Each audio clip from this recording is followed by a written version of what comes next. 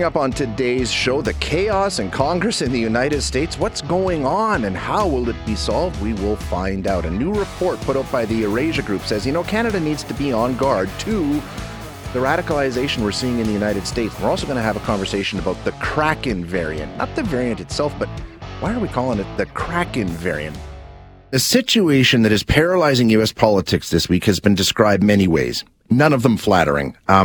If you've been following along, Kevin McCarthy has lost 11 consecutive votes now over 3 days in his attempt to become Speaker of the House. You need to win a majority. He can't. Comes up just short. There's 20 Republican members of the House of Representatives that just refuse to throw their support behind him. And this has gone on for 11 times. It is an unprecedented streak of failure. And there appears to be no end in sight. They're going to resume the process today. I don't know what the resolution is. I don't see any signs of that, but we're going to get some insight with Lauren Bell, who is a scholar of the U.S. Congress at Randolph-Macon College in Virginia. Lauren, thanks so much for your time today. I appreciate you joining us. Thanks for having me. Good morning. When we talk about this situation and how remarkable and extraordinary it is, it really is. We haven't seen something like this in 100 years? More than that. At this point, now that we're on vote number 12, you have to go back to pre-U.S. Civil War, so pre-1861, to see a speakership election that's taken this many ballots.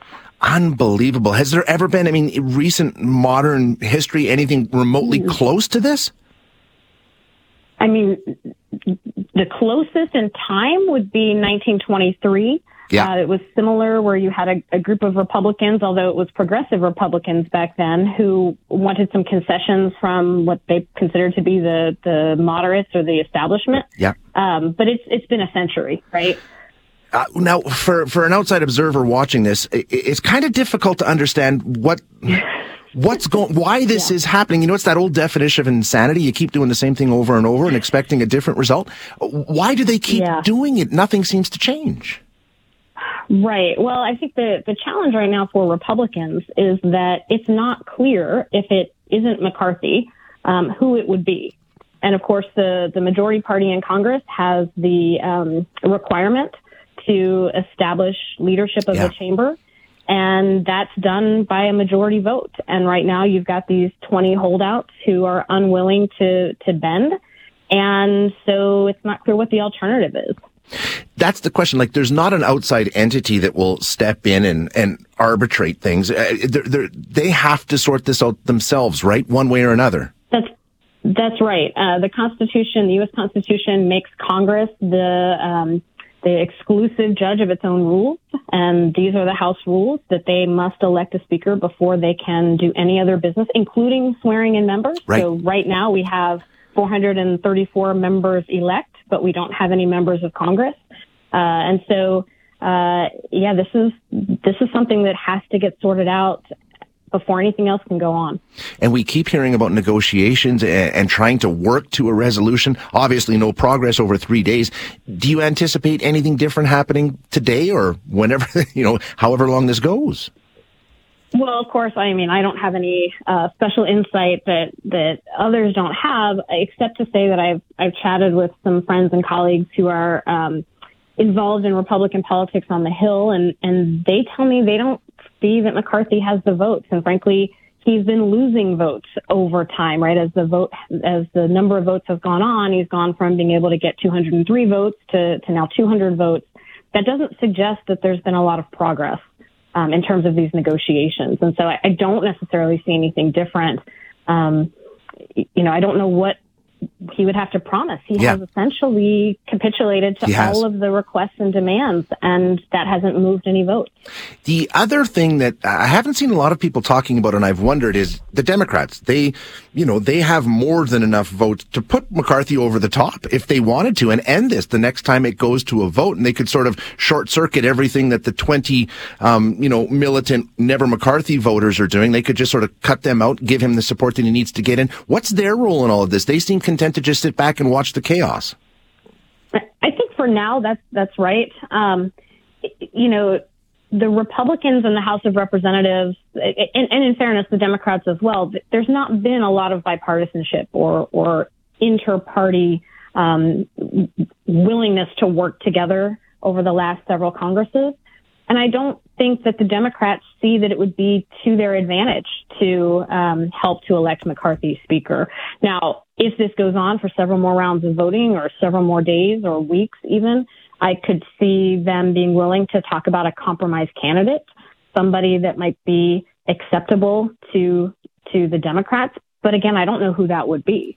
The flip side is the holdouts could simply cast a vote for Hakeem Jeffries, right? And they could end it as well, right. but they're not going to be willing to do that either. So I think for now, frankly, the Democrats don't have much of a role. And I think, the Democrats are very wary about taking responsibility for putting the Republican leadership in place. Ultimately, it paralyzes Congress for sure, but U.S. government in a lot of ways. I mean, this is a key plank in the way the whole operation works, and nothing can happen, right? Like nothing can take place in Congress until this is resolved. Correct. As I mentioned, we don't even have members of the House of Representatives right now. They don't exist, yeah. Elect. They don't exist, right? What I would say is at this point, I'm not terribly concerned. It's pretty typical for a new Congress to be gavelled in on January 3rd, elect its leadership, and then actually to recess for the rest of the month. Congress doesn't typically do a huge amount in January, even in a new Congress. There's lots of reasons for that, not the least of which is members are all moving offices, new members are gearing up, they are hiring staff. So at this point, yes, we can say government is paralyzed. On the other hand, Congress doesn't typically do a lot right now. But if this goes on for multiple weeks and starts getting into February and March, which is really the height of a new Congress's kind of legislative gear-up period, then I would start to have a lot more concern about the impact on legislating and governing. It is fascinating to watch. Lauren, thank you so much for your insight. I appreciate it.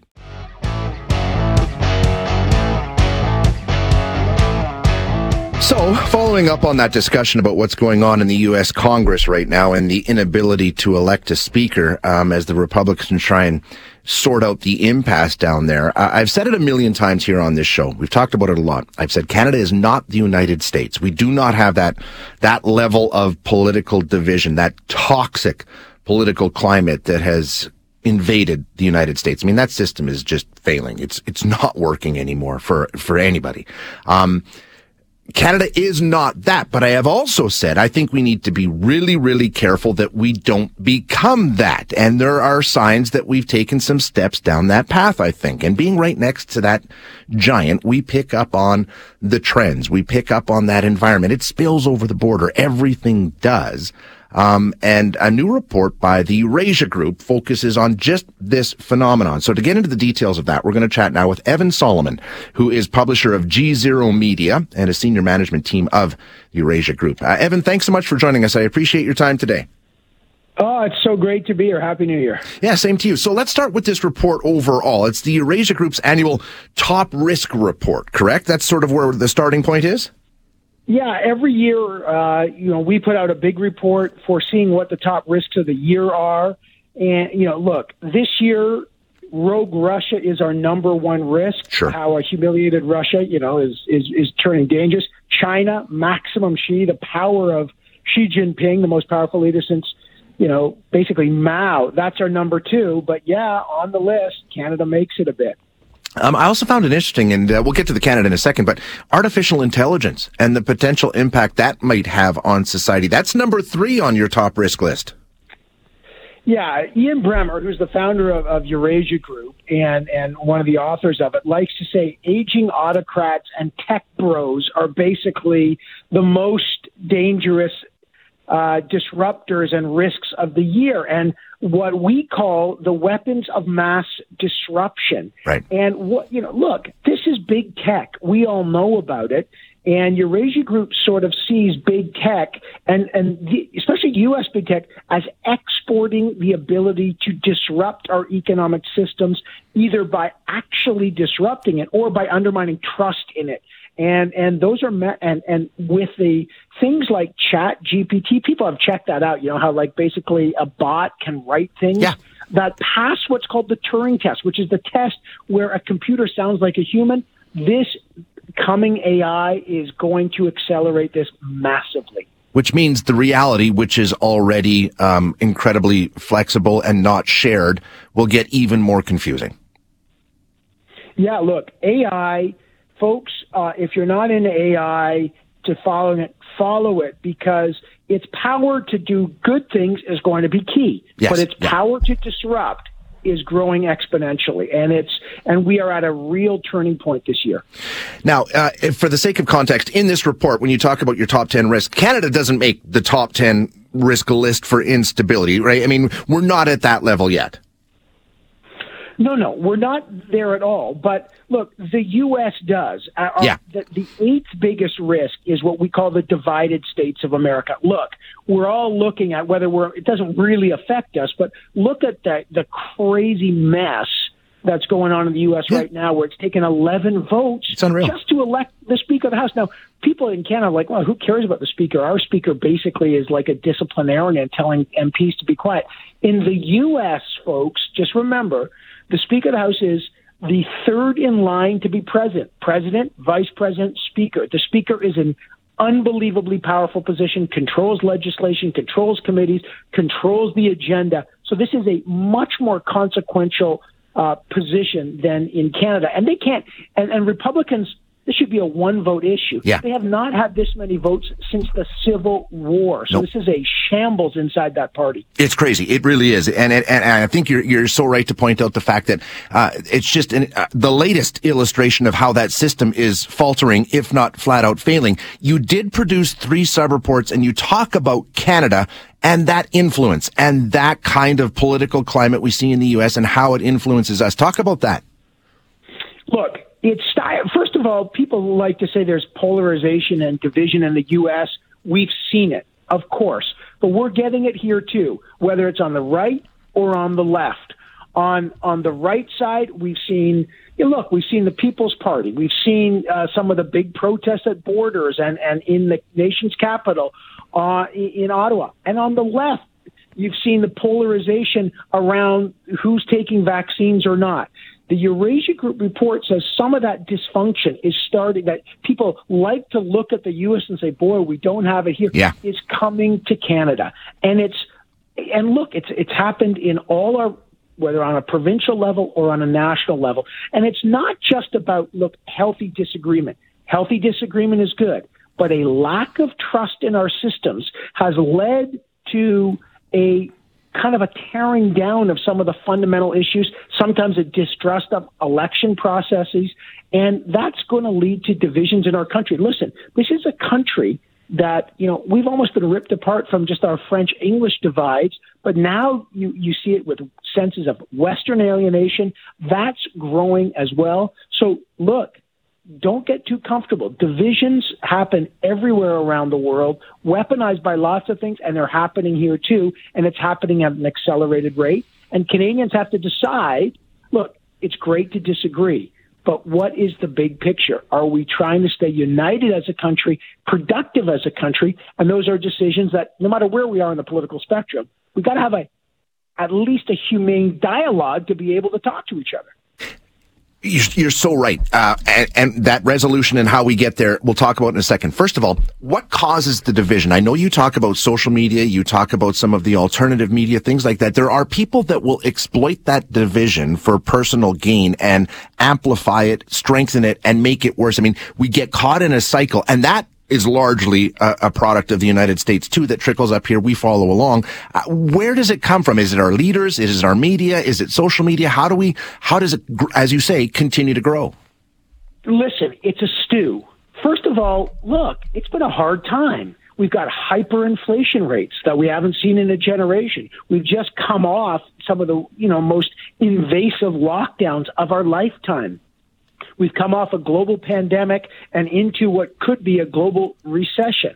That makes people angry. And that makes people, for genuine reason, feel like they're looking for answers. Housing prices are out of control. There's lots of pressures on businesses and governments who are experiencing debt. Look in Alberta, you've had the bust now boom cycle with the price of oil. Mm-hmm. It's hard to ride that buck and horse every day for households who, you're broke, you're losing a job, then you're getting a job. So people are frustrated. They don't know who to trust. That is weaponized by both political parties and, of course, we know by the media, right?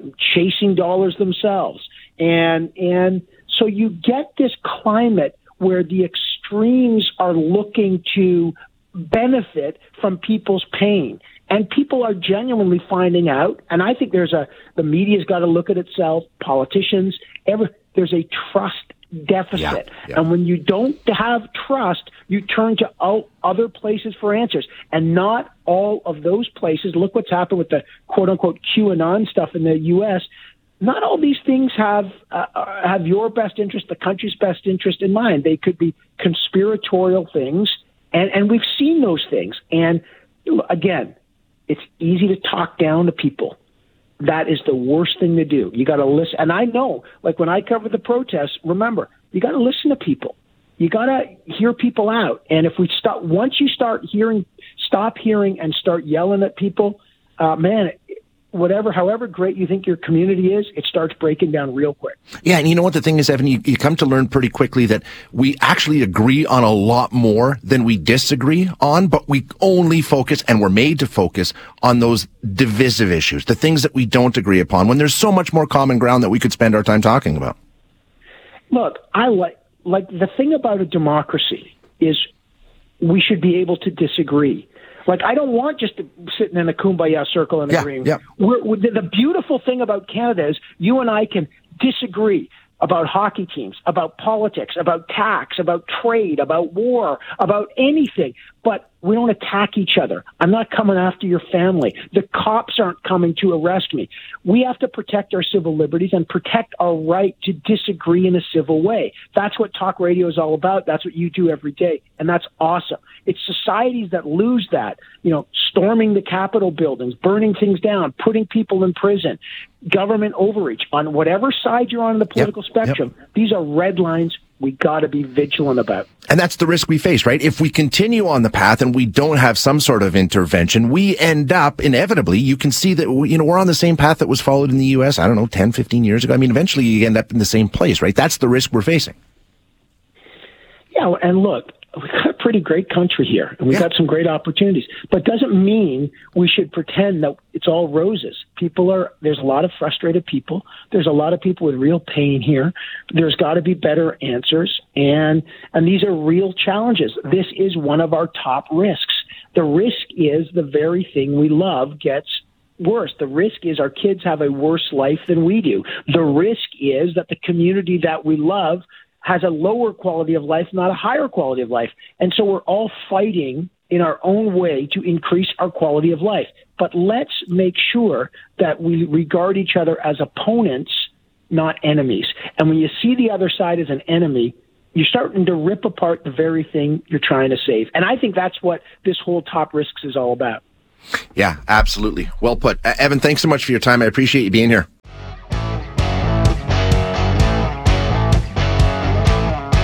We're going to get into a conversation. This came out of our discussions yesterday. If you remember, we got into a discussion about the new COVID variant that people are starting to pay attention to. I think we were up to about 21 detected cases in Canada as of yesterday. Maybe it's changed since then, but it's really causing, a lot more attention to be paid to it in places like the northeastern United States. It's in a couple of dozen countries around the world, so people keeping a close eye on it. But we talked to infectious diseases experts about it yesterday, the Kraken variant, right? And we talked a bit about, it's a good reminder that virus is still out there and there's things we need to be aware of and paying attention to. But a lot of people were asking, where did that name come from? The Kraken variant? I mean, I'm sure based on the Seattle Kraken and Pirates of the Caribbean and stuff, it's a mythical sea creature, right? Like a giant squid or a giant octopus or something like that. The Kraken. So why are we now naming COVID variants after mythical sea monster. So let's find out. We're going to chat with Dr. T. Ryan Gregory, who is a professor in the Department of Integrative Biology at the University of Guelph. Dr. Gregory, thanks for being here. I appreciate your time. No problem at all. First of all, the Kraken variant, as it's come to be known now, is that the official name, or is that just a nickname that we've assigned to this variant? That is absolutely just a nickname. The official names sort of are either at the level of Omicron, the Greek letter naming system that the World Health Organization has been using, or the XBB.1.5, which is a formal technical designation for that specific variant. So those are the two official names, and Kraken really is just a nickname. Okay, so we haven't moved away from that Greek alphabet system then. That still is in place.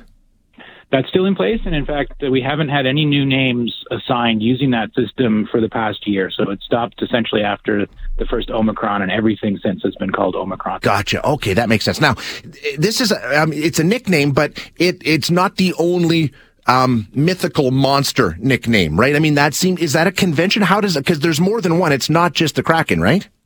No, it's not the first one. The very first nickname that was assigned, it basically in the Twitter sphere was by someone else, and it was the BA.275 variant, which was nicknamed Centaurus.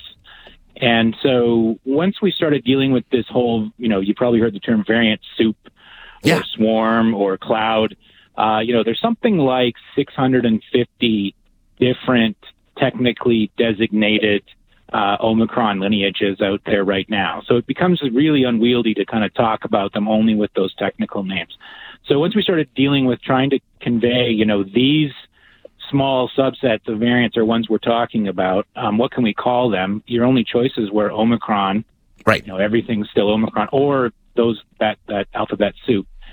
So part of the thought was, well, we've got a Greek letter naming system. We've had one named already, Centaurus, which is, a constellation and also a Greek mythological creature. What about just going down the list of, those kinds of names? Kraken's not a Greek mythological creature. It's sort of one of the first that isn't, but, people do associate it with Clash of the Titans and things like that. Absolutely. It's just something that people recognize, really. One of the things I've heard a lot of people talk about, and I'm sure you've encountered it, you live in this world, is it smart to name a new COVID variant after a mythical monster? Does it sort of assign some scariness to it, or is that the point? No, it's not. It's not really meant at all to be, to cause alarm per se. It's really meant to provide a way for people to recognize which thing we're talking about. Yeah. And to, allow us to kind of keep track of what's going on. This is no longer the same as the thing we were talking about last time, which is exactly what the Greek letter naming system did initially. So you may remember, Delta is not the same as what was there before, and Omicron is not the same as Delta. But since everything is now still called Omicron, and we have so many different variants, it becomes very challenging to communicate when something new arises, when something that we need to pay attention to arises. So they're certainly not meant to be scary at all. I mean, centaurs aren't particularly scary. XBB, the first XBB, was just called Griffin, which is the name of the sports team at my university. Yeah. Right? It's not particularly scary. Hippogriff was its immediate descendant. XBB.1.5, which is a third-generation XBB, does have certain properties, at least in principle, that are concerning. And so I had a discussion with some of the folks who are the ones tracking variants, to a large part, and said, what should we call this? And we just said Kraken sounds pretty good. It'll probably be easy for people to recognize.